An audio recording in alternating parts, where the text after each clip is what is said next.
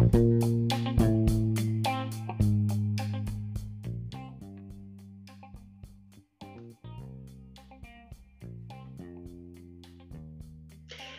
my name is Monica Kretschmer, and I'm the founder and CEO of the Universal Women's Network, Women of Inspiration Awards, and this is the Women of Inspiration podcast, where we speak with women who lead, inspire, and motivate. Now, these are women that pave the road less traveled and inspire others to dream big. Today, we have a very special guest. She is the president of the Italian shop and out of Edmonton, Teresa Spinelli. She is also our Women of Inspiration Award recipient for 2019 and one of our 100 Women of Inspiration book contributors this year as we go on the road across Canada for women to drive change. Teresa, it is so great to have you on the Women of Inspiration podcast. Thank you, Monica. Thank you. You're welcome. And so I always like to start off this whole interview. I mean, we'll talk about everything that you've done and why you've done it. And we'll get into the whole background of your business and your family business. But do you remember when you were 12, what did you want to be when you grew up? Yeah, when I was in junior high, I wanted to be a nun. I really felt this connection to God, and I really felt this calling. I used to go to church with my aunt and my uncle because my mother and father would be working. And I just felt this real sense of belonging. So now we look at where you are right now, you've built such a community within your business that's really based on family and values. So I think you've built your own church, really, with your businesses that you're creating. So it's really interesting to see, how it's evolved. Now, I'd like to talk about the family business and how it all started. Born in Edmonton, 1961. What is the history of the Italian shop? So my father started the company in 1959. He started because, long story, but anyways, when he started it, people would just naturally go to my dad for advice, and they were really longing for news from Italy because they didn't speak any English. They didn't have TVs or radios. So my dad started importing Italian newspapers, and although people the news was 3 or 4 months old because the newspapers, by the time they got to Edmonton, were very old. People were so happy to read in their native language what was happening in their home country. And then they said, this is great, but we really don't have any good espresso in Alberta. So my dad started to bring in espresso, and then people had their paper, they had their coffee. And then they said, we wish we had really good olive oil. There's no olive oil in Alberta. So my dad started to import olive oil, and so on and so on and so on. Today we have over 30,000 types of olive oil. My brother was supposed to take over the business, very traditional Italian family. And that's just the way it was supposed to be. Unfortunately, my brother died just before his 32nd birthday. And 2 years later, my dad died. So that left me. So that's how I'm here. So you can be faced with two choices though, Teresa. You can either move forward or stay still, but you chose to move forward. And with what you've done with the business over the so many years, how many years has it been since you've taken over the leadership of the business? 20 years. And is this the 20th year celebration this year? That I've been, it's been 20 years since I took over. It's our 62nd year in business. That is phenomenal. And you're carrying on the legacy of the business that your father built, and that continues to grow. And I'd love to talk about the growth that you've actually spearheaded as a female-led, female-owned company, which again is really important for all of those listeners. Support women-owned, buy from women-owned. We need to really champion for those businesses. So Teresa, tell us about that growth. So when I took over in 2000, we were an $8 million company, and we had 30 employees, 27 of which were men. And then when I took over, I really hated my job, and I was just trying to figure out what I wanted to do. And then I quickly realized that for me, it wasn't about the salami or the pasta. It really was about people. I really enjoyed that part of the job. I enjoyed working with my team. I enjoyed hearing what their stories were. I enjoyed hearing what their vision was. I enjoyed hearing what their goals were.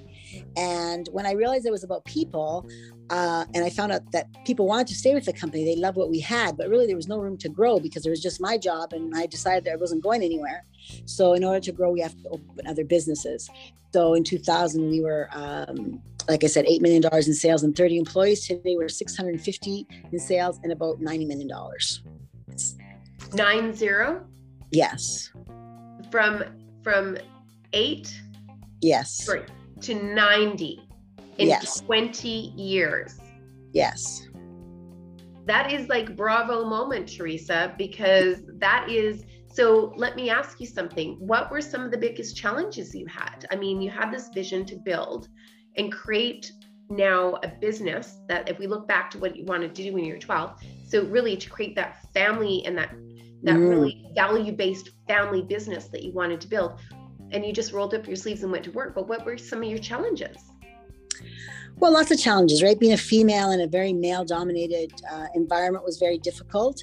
A lot of my employees thought of me as a little girl because they had been there longer than me. My dad was an amazing human being and really a genius. And so I had really big shoes to fill. I wasn't sure I could fill them, and nobody thought I could, including my mother. So it was a bit of a challenge there for sure. But, just baby steps, right? Just little baby steps, and one day at a time. Some days it was 1 hour at a time. And really, it wasn't me. Really, it was my team. I've got a really great team. My team understood my vision, were part of the vision, and they're the ones that made Italian Center Shop grow. So what were some of the key, how would you say, growth strategies that you implemented in order to take it from, 8 to 90? I quickly realized that, it really was about our people. As we become more global economy in a global world, we no longer were a specialty store, because you could buy anything on Amazon. You could buy it at Army and Navy. Everybody carried the same products now. So what was going to make us different was our culture and our people. So I really focused on making it a bottom-up organization. I really made sure that people knew they were valued. I wanted to give them an opportunity to grow. I wanted them to know that they were appreciated for all the hard work that they did. So that's how I did that. And how many stores do you have? We just opened our 5th and largest store in a suburb of Edmonton, Sherwood Park.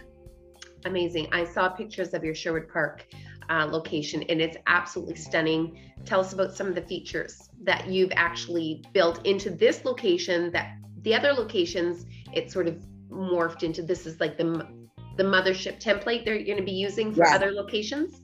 Yes, that's the hope. So we have 3 locations in Edmonton and 1 in Calgary, and we've always taken over existing locations, or we've had a location and always expanded on what we had.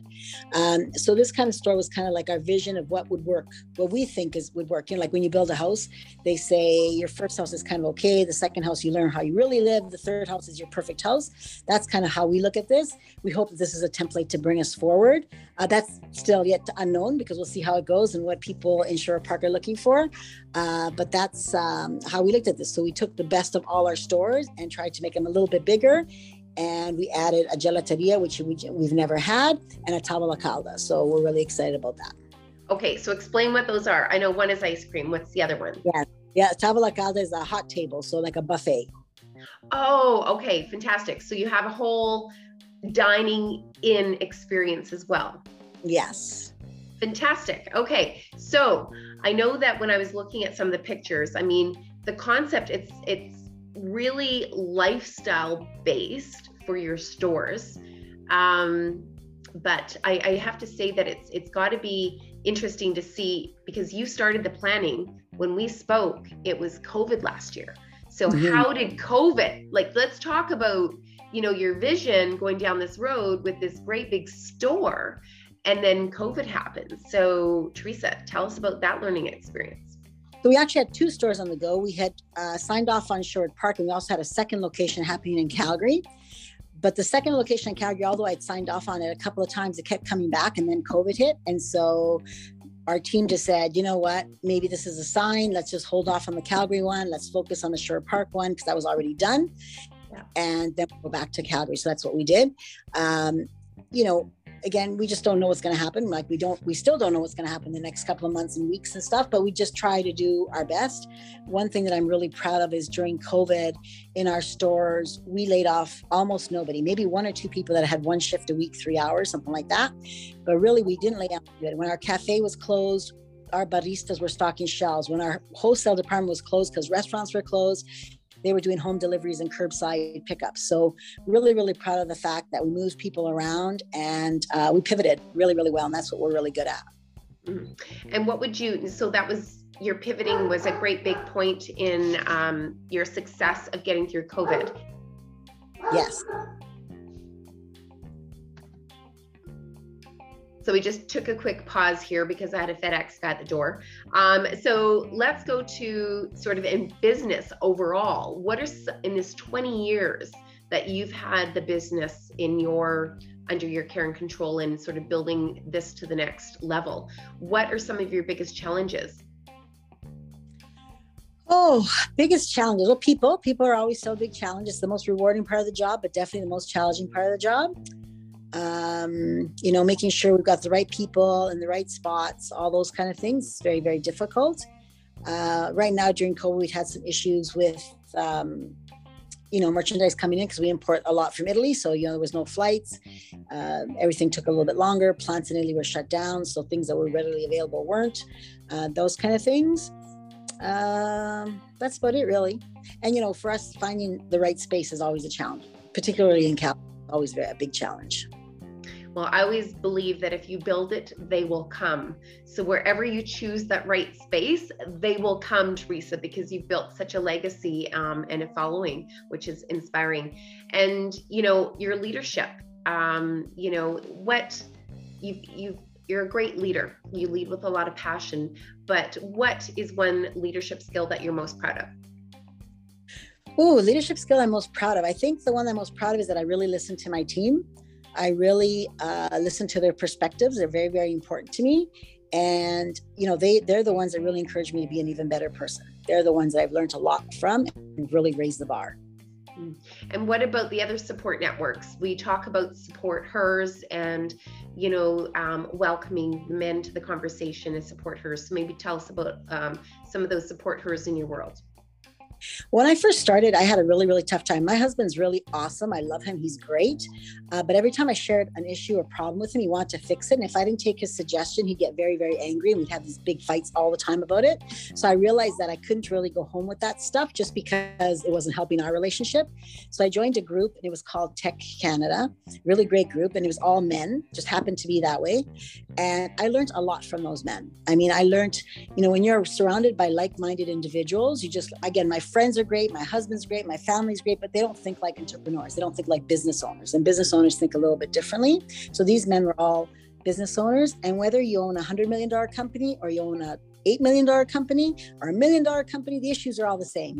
People working too much, taxes, cash flow. So I learned a lot from that group, and I'm so grateful to them. Even today, I think about them quite often, and I learned some really great, not business lessons, but life lessons too. Very cool. Well, I always think it's really important that we sort of, welcome that male influence, because the 5% women didn't get to that seat or that position because they got there with some help and support. And I think that as long as our male champions know how they can support us, then we can both, men and women, achieve equality. So thank you for sharing that, Teresa. Now, I'm going to talk to you. You've obviously achieved a lot of success. How do you define success, Teresa? Success to me is like when I'm committed, connected, and I contribute and I give back. Those are the most important things to me. So as long as I'm doing those, then I know that I'm winning in the game of life. I know that those are the things that drive. So how about when things don't go the right way? What's the motivation that you have to overcome the obstacles in your path? How do you overcome those obstacles? I think about those 3 words. So if something's not going right, I go, what's wrong? Oh, you know what? I'm not connected. I've been in my office for 8 hours and I didn't go downstairs once and I didn't see a person. So I need to go downstairs and connect with people and say hello or whatever it is. I always try to think about what's missing in my life. Oh, you know what? I haven't given back. I haven't volunteered anywhere. I haven't made a difference in anybody's life. And it doesn't have to be big. It can be little things, right? Like just little tiny things. So I just look at which one of those is not in my life right now, and I try to address them. Beautiful. And so self-care, I always look at leaders like yourself they've got the family, they've got the business, they've got, the volunteerism part of their whole structure. What is one thing that you do for yourself every single day? I think first thing in the morning, I stop and I just have a coffee and I just reflect for like not a long time, 5 minutes. I just think, okay, I'm grateful for what I have today. You know, I just say a little prayer of thanks for what I have, and then I just move on. So a moment of pause to reflect on getting centered for the day. Yeah. And do you make sure that you, is there any sort of routine that you do that sort of helps, you know, kind of juggle everything? Like if you got, you know, obviously a big team of help and support, but is there anything else that you do as a ritual that sort of helps you manage your time and making sure that you're prioritizing everything? Nope, not really. I don't really have a ritual per se. Like my coffee ritual, that's the ritual. I get up, make an espresso, sit down, whether it's at home, whether it's in our cafe, whether it's wherever, and then just take 5 minutes to be grateful for what we have and just ground myself and then move forward. And let me ask, do you think there is such a thing as work-life balance? No, I don't. So I think that everybody's got to find what's right for them. Sometimes I work too much and sometimes I play too much. And I hope that it kind of works out in the wash at the end of the day. I've never missed a kid's recital. I've never missed a soccer game. I've never missed a hockey. I've never missed any family functions. And my business has never suffered. And I couldn't be at home at night to put my kid in bed, then I wanted to make sure I was there the next morning to bring him to school. That was my balance for me, but everybody's got to find what works for them.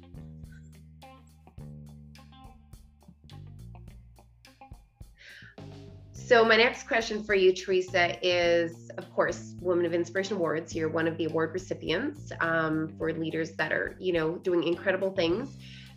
Why is it so important to recognize the achievements of women? Are you paused? They were paused? Sorry, I can't hear you. Yeah, we're good. I had, again, this is a busy day. FedEx is at my door. No worries. I wasn't sure if we're on. So are we on? We're on. We're ready to go. Okay. The question was, sorry, Monica, I don't remember. Okay, we're going to try this again, Teresa. So when we talk about supporting and recognizing the achievements of women, why is it so important?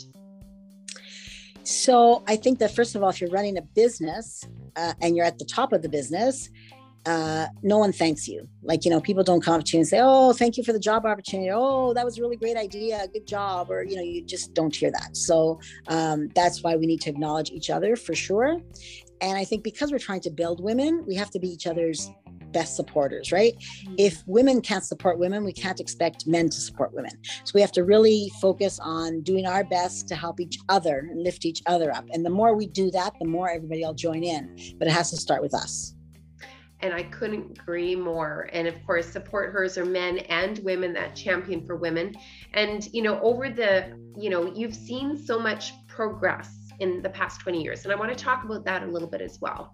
I mean, women-owned, women-led business like yourself. Have you seen, you know, I mean, back 20 years ago, there wasn't the support there is now for females, and we've got a long ways to go. But what are some of the biggest things that you've seen as far as that progression, if I can say that word right? So I have to say, even when I took over, it was really hard to get my team, that was mostly male, to allow women to do different roles in cashier. So we had an employee who wanted to stock shelves. It was a big thing, like something so simple. But really what I found was when I was talking to my team, trying to make them understand, hey, we can't grow if we don't allow other people in, all those kind of things. It wasn't about they thought women were stupid or couldn't do it. They really thought, they felt bad for Sally. They didn't want Sally to lift 50 pounds to lift the flour to put on the shelf, right? But then when we had Sally and Harry in the same room, Sally would say, oh, I can lift 50 pounds. It's not a problem. I like to do that, you know? Then Harry goes, oh, you like to do it? Okay, then I'm going to give you that opportunity. So it really was just giving them the room and really just communication, right? Just being really clear about why we're doing this. And what I try to instill in my team is to take perspectives, like really say, hey, Sally, why'd you do that? Like, what was it? Not like, why'd you do that? It's like, really, why did you do that? Like really to understand where they're coming from, because everybody comes to work to do a good job. Nobody wants to come and screw up. Everybody comes to do their best. And so it's really trying to figure out how their mindset is and what works for them. And, you know, I tell my managers, they work for their team. I tell our supervisors, they work for their team. I work for my managers. That's my job, is to make sure they have everything they need to do to be really good at their jobs. Interesting. And have you found that that's gotten easier because there's, over the years, because there's more public awareness where, you know, people are championing for equality and to women have, you know, roles in underrepresented industries or positions, and really elevating female leaders? Do you think it's helped with everybody playing a role? For sure. So it's organizations like yours that elevate and talk about trailblazers, that we learn from them, right? And the trailblazer does that, goes through the trail and blazes ahead, and then makes room for other people to follow her. If we didn't have those kind of people, we wouldn't be where we are. And like you said, we've come a long way, and we still have a lot of work to do. So let me ask you, what do you have, you know, what are you focused on? You've got this new store open now.